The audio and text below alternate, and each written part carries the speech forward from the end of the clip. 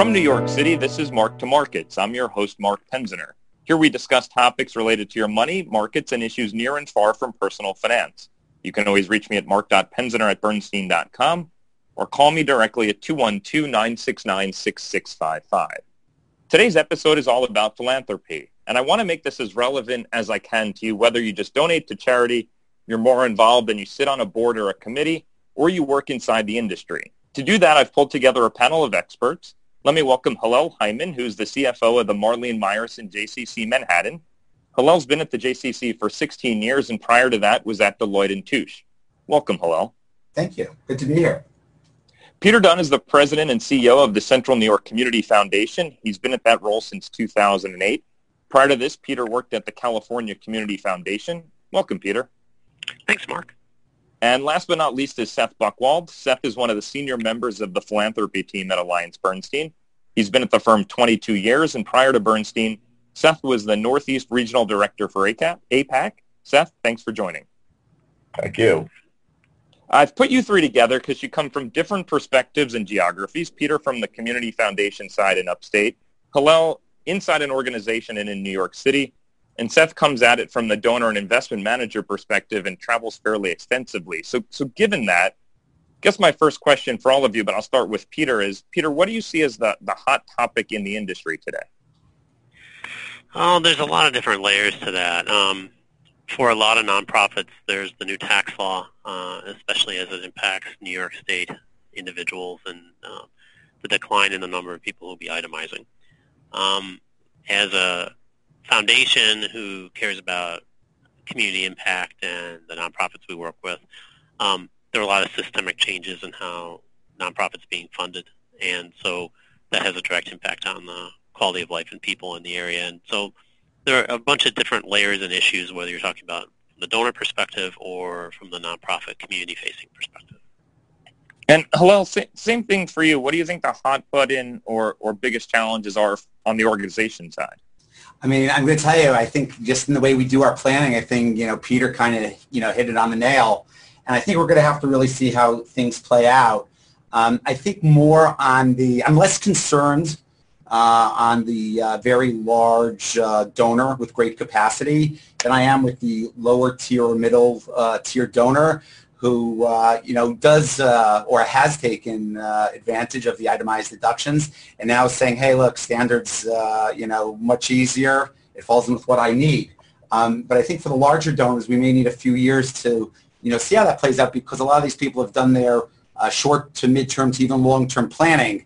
So I think we may have to actually wait a few years to see how that actually, ends up happening. So, Peter, I want to go back to you. You work at a community foundation. Before we get into the weeds of donors and donations, it may be helpful for some of the listeners to just understand what a community foundation does and what it provides. So community foundations have been around for about 100 years. And initially, we were created out of bank trust companies. We are an aggregation of charitable trusts that the banks had, and they brought in an outside community board to oversee the charitable purposes of those trusts. So we have a long history that goes way back to really how to keep legacies that people have left current with changing times. From that, community foundations have grown significantly. We're one of the fastest growing parts of philanthropy, and that's driven by a couple of things. One has, through the transfer of wealth that comes through bequests, community foundations are naturally a place where many different types of endowments, bequests for different sorts of charitable purposes that mirror an individual's charitable intent, are held and managed collectively for the benefit of a given geographic community. And then donor-advised funds, which have been around for many decades, a vehicle for people to use as an alternative to a private foundation to manage their philanthropy from year to year.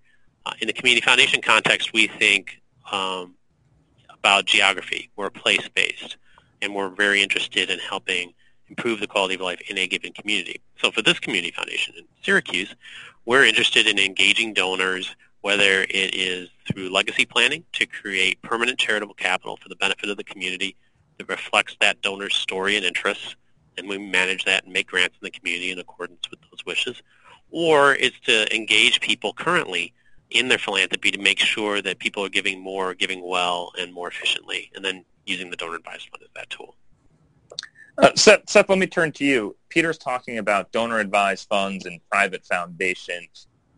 Can I ask you to talk about what you see as the pros and cons to donor advised funds and private foundations, and maybe even more broadly, just what those are? Right. So a private foundation is an entity that's created generally, with several $1 million for a family that wants to have a legacy of philanthropic giving. The private foundation existed before the donor advised fund, and the donor advised fund does most of what a private foundation would do. And I would say that the donor advised fund for the average quote unquote donor has many advantages and is a simpler way to approach creating this fund that you have some control over. So the big difference right from the start is the donor advised fund does not belong to the donor. He makes an irrevocable contribution to an organization that serves as the trustee, so to speak, of the donor advised fund, and he and his family members are able to make recommendations that have to be approved for distributions to the charities of their choice. In practice, there almost is a rarity where even though these donations, these contributions to, or grants, if you will, that are made to outside organizations have to be approved by the boards of the trustee, they almost rarely are they going to be rejected. Similarly, various donor-advised funds allow the donors to make recommendations for asset allocation, how they want that money invested. So what you get is with a donor-advised fund, you make a one-time gift into this fund. You have the right to make as many distributions per year as you would like. Depending on the institution that is the trustee, there's a lot of service around it. You'll have access to a website where you can see all of the contributions you've made and a record of even performance of what's going on with their investments, et cetera, et cetera. Some of the other advantages of a donor-advised fund are that, number one, with a private foundation, you have to file a tax return each year, and the regulations in and around that private foundation are much more rigorous and strictly enforced than they would be a donor-advised fund. With a private foundation, you have to make 5% distribution each year. Otherwise, you're subject to a tax. With a donor-advised fund, there is no minimum distribution, although that can vary from organization to organization. And another thing donors like about the donor-advised fund is that they're in fact private. You can remain completely anonymous, and so whereas with a private foundation, because you're filing, the board and sometimes the assets of that foundation are actually subject to public scrutiny. So that you might ask, why would somebody do it with a private foundation and not a donor-advised fund? And that would be, I would think, because you'd want complete control over that foundation and its assets, and have ultimate decision-making power, complete, total decision-making power over those assets. And you might want to, with a private foundation, you might want to involve your family members in making these decisions. Although donor-advised funds, you can do the same.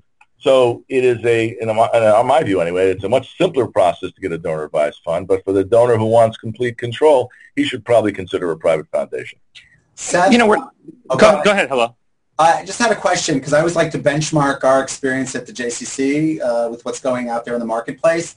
So I think, you said earlier about private foundations, and often those are set up with individuals or families that have a few million or more to put to work. Is it your experience that lower to mid-tier donors gravitate more to the donor-advised funds, and that you don't see that as much with the larger donors? Or, what is that trend? I'm curious.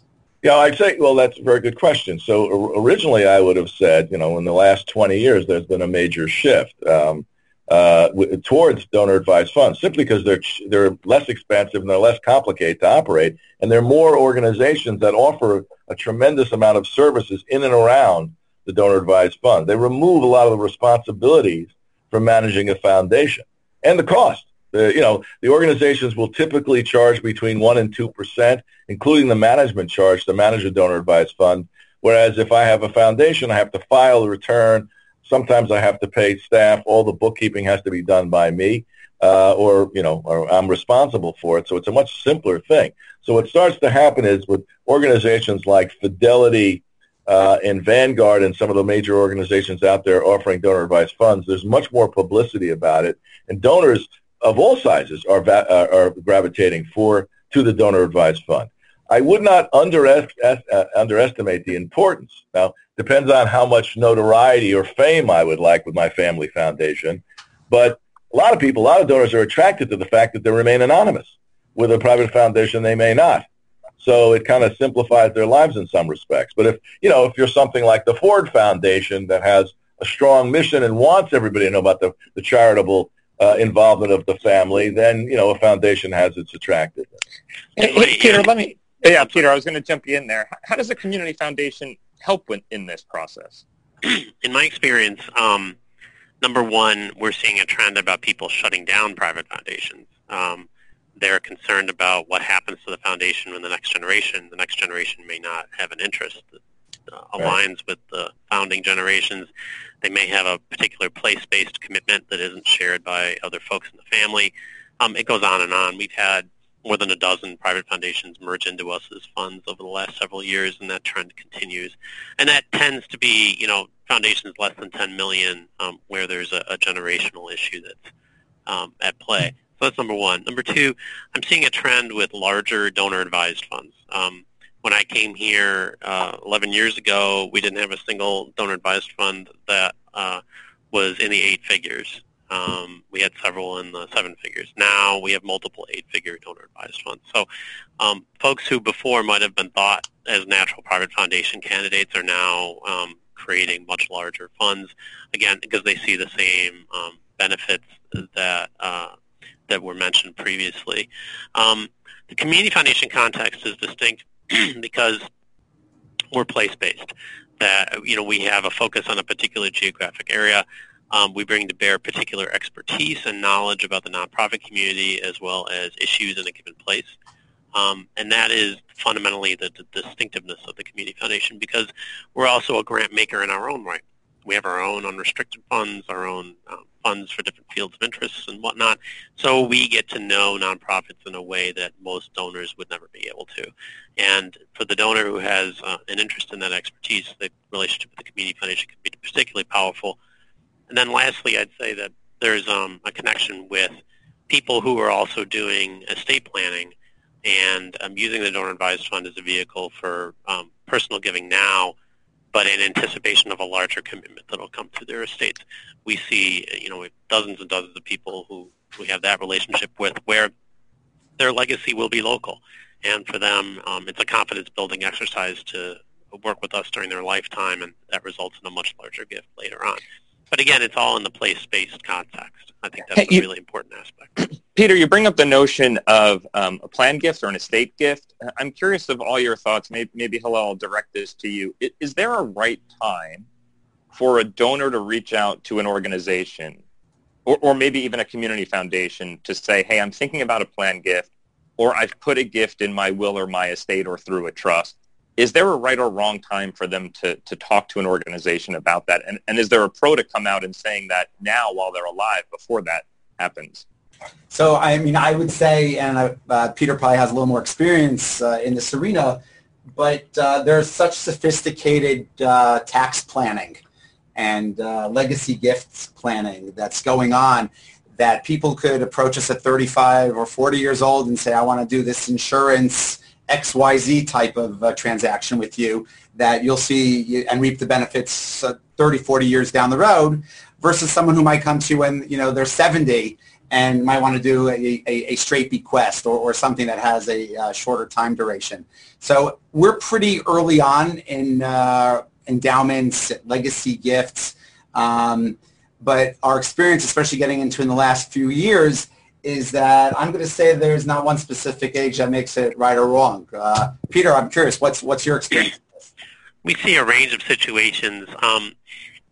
We have had large gifts come to us from people we never met, who were recommended to us by their advisors over time. And, I've seen that over and over again where we never had the benefit of a relationship to look and talk to the person and understand their motivations and interests.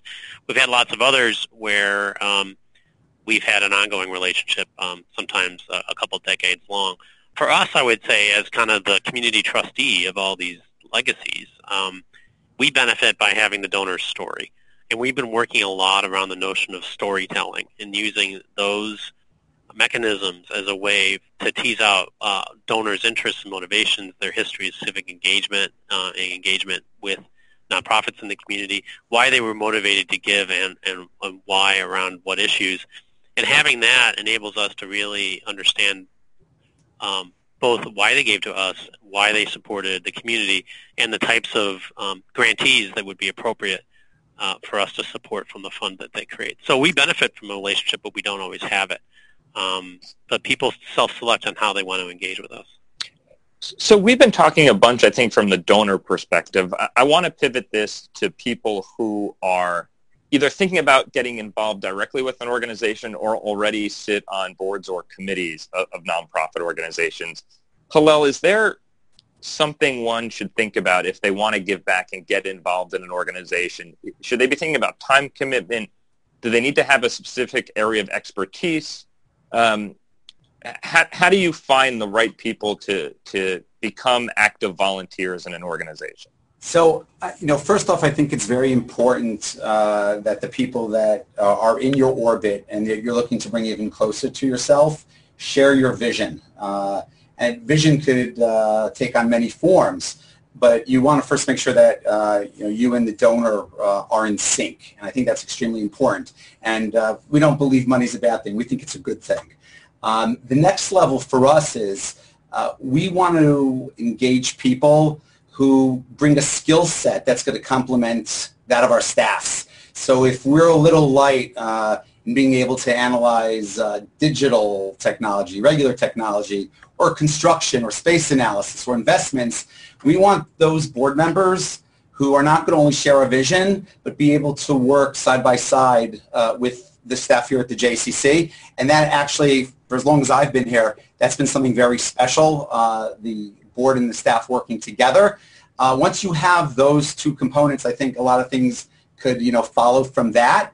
But that's, above all, I think those are the two things that we look for. But that's interesting, right? Because if I'm thinking about getting involved in the JCC, you were saying someone's skill set can be construction or they're an architect, and you wouldn't jump out and say, oh, construction would be useful to a nonprofit or a JCC. But that may be exactly the skill set that an organization needs from a volunteer. So for a JCC, for instance, and again, every nonprofit is going to have a different story. But for those entities, for instance, that want to really hit digital hard and have marketing and a tech department, but want to take it to the next level, they may actively look for somebody. And New York City has a lot of talent. Look for somebody who's considered very high end in that space. If we're looking to expand or reconfigure spaces, or perhaps go even to a different location within Manhattan, having someone with the skill set of construction or real estate management, that brings us another lens internally to help us analyze what's going on in the landscape. So that's how we look at it, and it depends what we're specifically looking in at that time. Doesn't mean that they're not going to be people that have generic or general skill sets.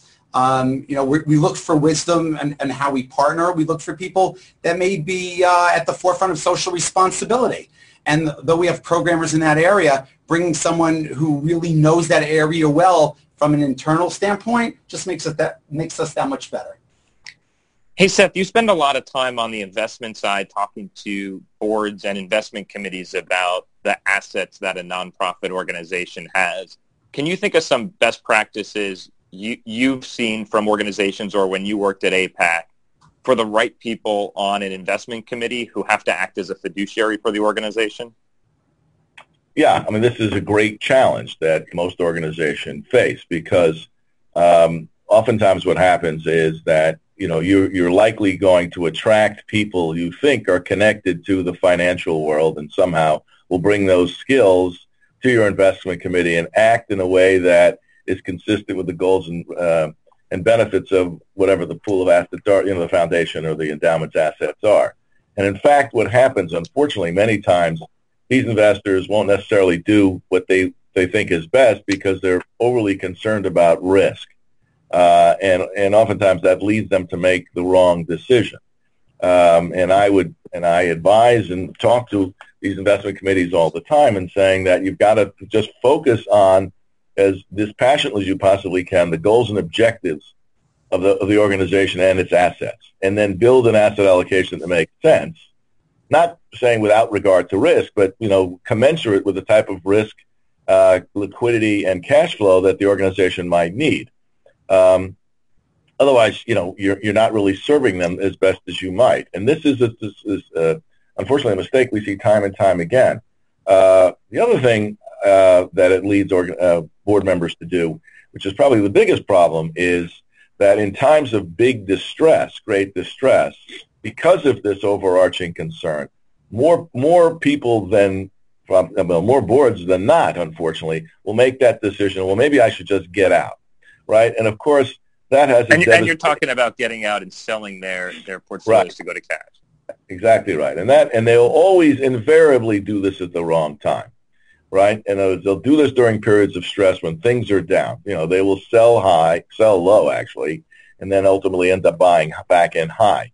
This idea of avoiding market timing is something that should be sacrosanct, because the organization itself is going to have to continue its spending to continue its important work on whatever mission they may have, and going to cash at a time when you're still going to need to spend your 5% over time really will decimate, or could potentially decimate the endowment. So think about the experience in 2008, and I have a 5% spending policy.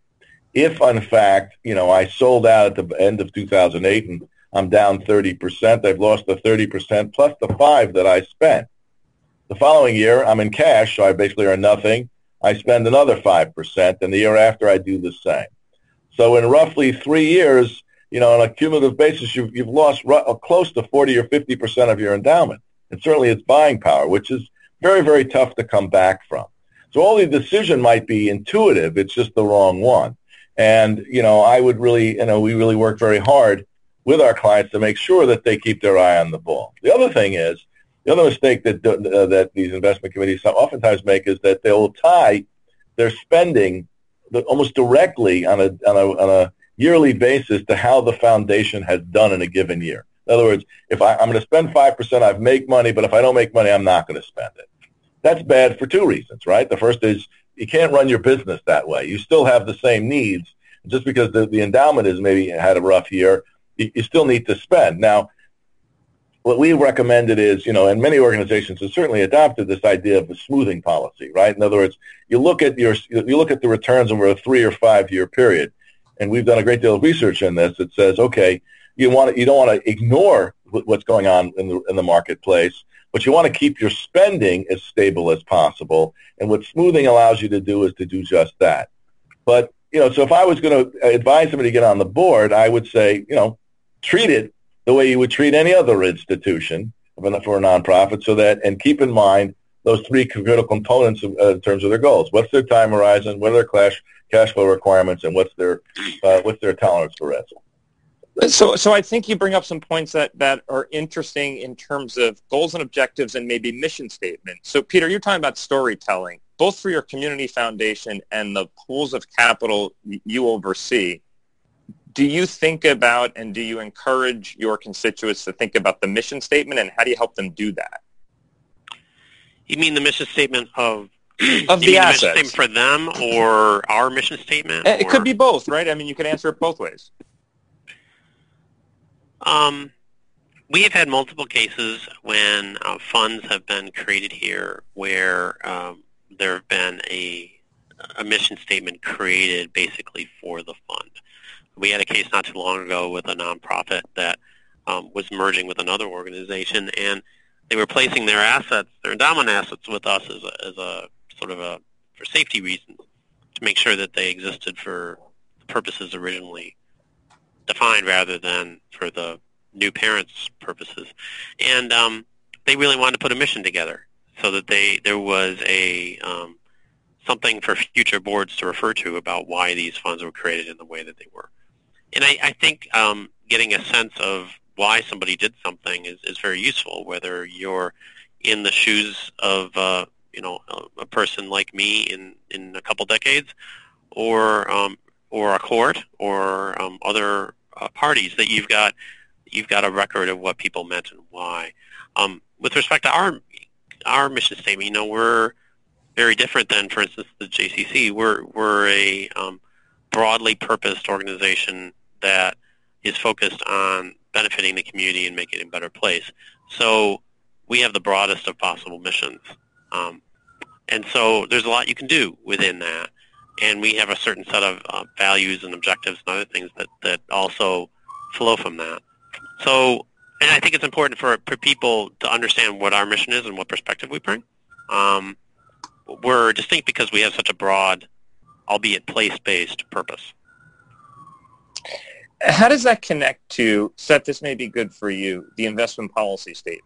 Because some people who are listening to this are going to sit on boards and investment committees, and they understand from Hillel or Peter or whatever organization they're working for what that organization is trying to achieve. But then the question is, how do you do that with the money? So can you talk about the link between that goal and then the investment policy statement?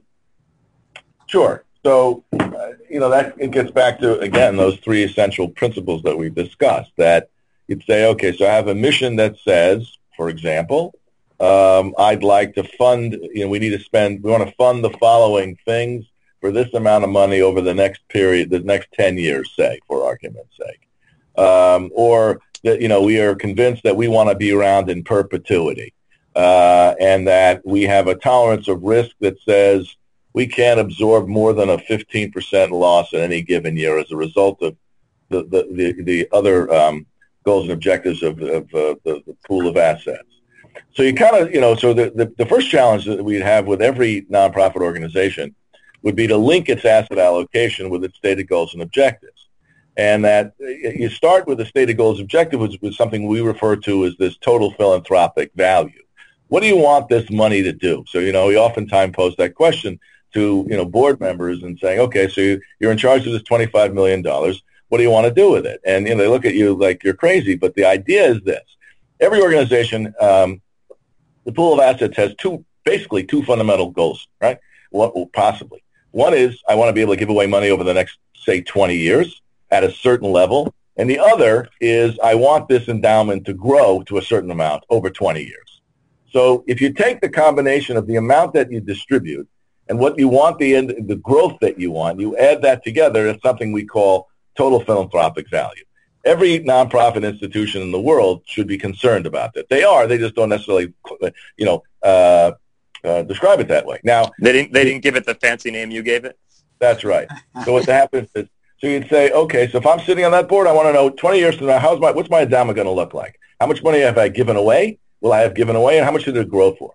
Now, those two goals, you'd say, okay, the $25 million endowment, if you say to the board, okay, is it your goal that over the next 20 years, the $25 million becomes 50 and that you give away $25 million? The answer would be normally yes, right? But you can't necessarily have both of those things, right? The more income you need to produce is going to mitigate against the growth and vice versa. So the board members each have to collectively decide what is it we want it to look like. We'd like to give away, we want to grow to 40 million, we want to give away 20. Whatever you decide what that is, you then build an asset allocation and a spending policy and investment policy that supports that goal and objective. Unfortunately, many institutions don't do this. And it's, in our view, it's a critical mistake. Now, you never get this exactly right because you're making estimates of what the capital markets are going to look like. And today it's even more challenging because of where expected returns are, right? This is the real big challenge as we see it. That for years I've been giving away 5% and I'm 60-40, 60% stock, 40% bonds. And that largely because of lower expected returns in fixed income, what we think the fixed income market's going to earn, which historically has been bonds, which has been roughly around 5% in the last 30 years. That number is more like 2.5, 3. So it's almost like half. And then the equity market, we also think we'd expect that the historical rate of return in the equity market somewhere along the lines of 9. We put it closer to 7 or 7.5.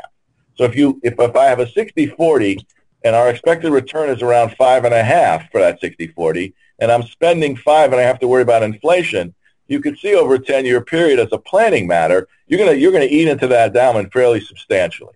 So what's the solution? Well, there really isn't one. I mean, obviously you would like to spend less if you could, but you can't. And some organizations are looking at this and saying, I have no choice but to increase my exposure to the equity market and thereby adding more volatility and risk. Because if we don't do this, we're going to engage in a policy that is almost assuredly going to diminish our buying power of our endowment, and that's not what we want to do. So this is very tough. I wish I had a simple answer to this dilemma. We generally are advising people to take that step up, if appropriate, to do one of two things. Certainly increase the exposure to equities a little bit, and if you can find non-correlated asset classes that provide other sources of income, to go to those as well. So outside the investment space, I guess one of the solutions would be you could raise more money. Obviously, easier said than done. I'm curious, Hillel, if you've seen, not necessarily at the JCC, but just in your conversation with colleagues and other organizations, if there's more a push for fundraising because either investment returns might be lower or maybe support from the state or government might be lower. Do you think there's going to be, or there has been, more of a push towards fundraising? So what I'm going to say also, just to close a thought on what Seth said, what we often look to do, and again we find it probably with the older segment of our donors, is often many of them will front us an additional year so they don't have to start drawing on the endowment right away if it doesn't hit that 4 or 5% target. But this way, if it's going to spin off 4 or 5%, we don't dip into it right away and therefore have to always play catch up. So I just wanted to, we've been very fortunate with that. Can you just expand on that a bit? So that's when someone sets up an endowment directly with an organization. Yeah. So for instance, someone wants to set up, say, $1 million endowment and it expects to spin off $50,000 a year, or 5%. And that might support a specific program or at a university, like a chair or something like that? For us, it could be a volunteer program in literacy that we do in the public schools. But often people will just grab that $50,000 and basically you're working with $950,000 to have to actually grow at more than 4%, so you keep up at that percentage base of $1 million that you started with. So we have donors that say, you know what, we'll give you the $1 million and we'll give you another $50,000 just to start this year off so you don't have to dip into that endowment. And then hopefully it kind of feeds on itself. And then in the following years when you have to pull money from it, you're not starting already behind the 8 ball. So we've been kind of fortunate with that. As far as what we're seeing in general, for philanthropy, I think there is an appetite, especially I don't normally like to go to politics, but just the whole political environment. We've seen greater desire to do social responsibility and just a whole host of different things. So the question is, without taking away from what we've established as our core philanthropic areas, how can we kind of expand our base? And I think something that's really important when looking into the future, those who are able to really capitalize on digital media, utilizing the web, online, in fundraising, I think are going to be able to distinguish themselves, especially at the micro donor or even at the mid-level donor basis. I don't think that's so much at the highest level. I think often for organizations like us, because we are a community center, we like to think of ourselves as having more than a pool and a gym, because, for instance, and that's what the old community center used to be known as. We have phenomenal literacy programs. We have volunteers go into the public school system and teach. We have a large special needs program. We have seniors who are galvanized helping other seniors within the community. So the question is, how can we generate enough money to keep those things that don't make money? Again, because we are a hybrid model of fee-for-service and philanthropy, how can we have greater reach to those people who are not necessarily in our building every day? And digital, I think, is an up-and-coming way, and there are some institutions that are really leveraging that. For us, it's being able to have a very concise message to those people. Often micro donors like to give to a single focused entity, maybe the American Lung Association, the Heart Association. We do so many great things. So how can we position ourselves that we can have many of those micro or medium-like donors? But I certainly think as we mature, continued philanthropy is going to be of great importance here. Do those, and I don't know what's defined as a micro donor, but do those $25, $50, $100 donations, do they add up to become meaningful? I could imagine there'll be some listeners who sit home and say, I don't know that my $25 is going to make a difference at a medium or large size organization, but it sounds like those are actually impactful in the scope of the collective on a budget. So we've actually done some analysis as we continue, and we're looking forward to doing a redesign and looking into how much of an impact digital could have. Without mentioning their names, there are certain very large nonprofits that all of us here know about. The one in particular that, not an exaggeration, received slightly under 1 million micro donations. Wow. Right. And I kind of said, you got to be kidding me, and they're like, no, and here are the statistics. And that adds up to, $18 million bucks. I'm not suggesting that the JCC is going to have that kind of reach, but even to make a dent in hundreds of thousands or even 1 million or 2 million and being able to really engage the community where people at that level may have thought that there wasn't a place for them at the table, to make them feel like their dollars count, that's like really impactful. Hey, Peter, just on the other side of the donation spectrum, are there any big things going on or hot things to be aware of in the larger or maybe plan giving space right now? I think it's been talked about many times, but a significant issue is generational transition. We have the last of the World War II and then silent generation folks and then baby boomers going through their transitions. And so there's a lot of planning going on. We've doubled the number of folks who are leaving legacy commitments to the Community Foundation. And that is, I think, very notable. I think another generational thing that's of interest is it is really interesting to me how many single childless people and childless couples who've been professionals, who've saved well, and who have significant resources as well, but they don't have children. And so the community is their beneficiary. And that's a really interesting trend that I know when we talk to financial advisors, they've seen it as well, and it's definitely washing up on our shore. So there's a significant increase in planning. There's an age transition, and all those things can lead to enhanced philanthropy if folks are having the conversation. We have a whole other bunch of conversations with advisors around, what are ways to make sure that philanthropy and charitable giving are coming up in those transition conversations. So we try to give people tools so that they can have productive conversations. But we've definitely seen an increase in that space in the plan giving area. Last question for each of you. How do you judge success in the industry, or how do you judge success from where you sit in the space? I'll start with Seth. How we judge success? Yeah. I think that, from when we're called in working with the organizations, success would be, growth of the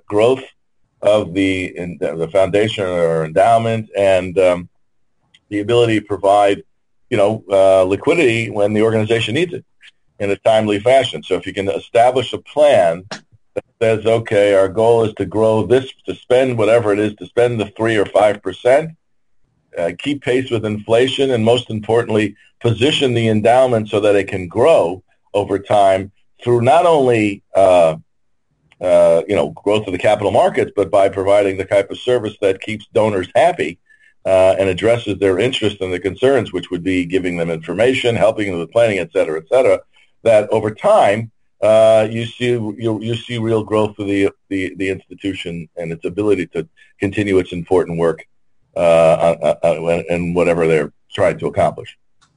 Hello, I'm going to guess you're going to second most of that. Yeah, I will, and I kind of always enjoy bantering around with my executive director. I like to say that it goes without saying that sustained financial viability is of course so important.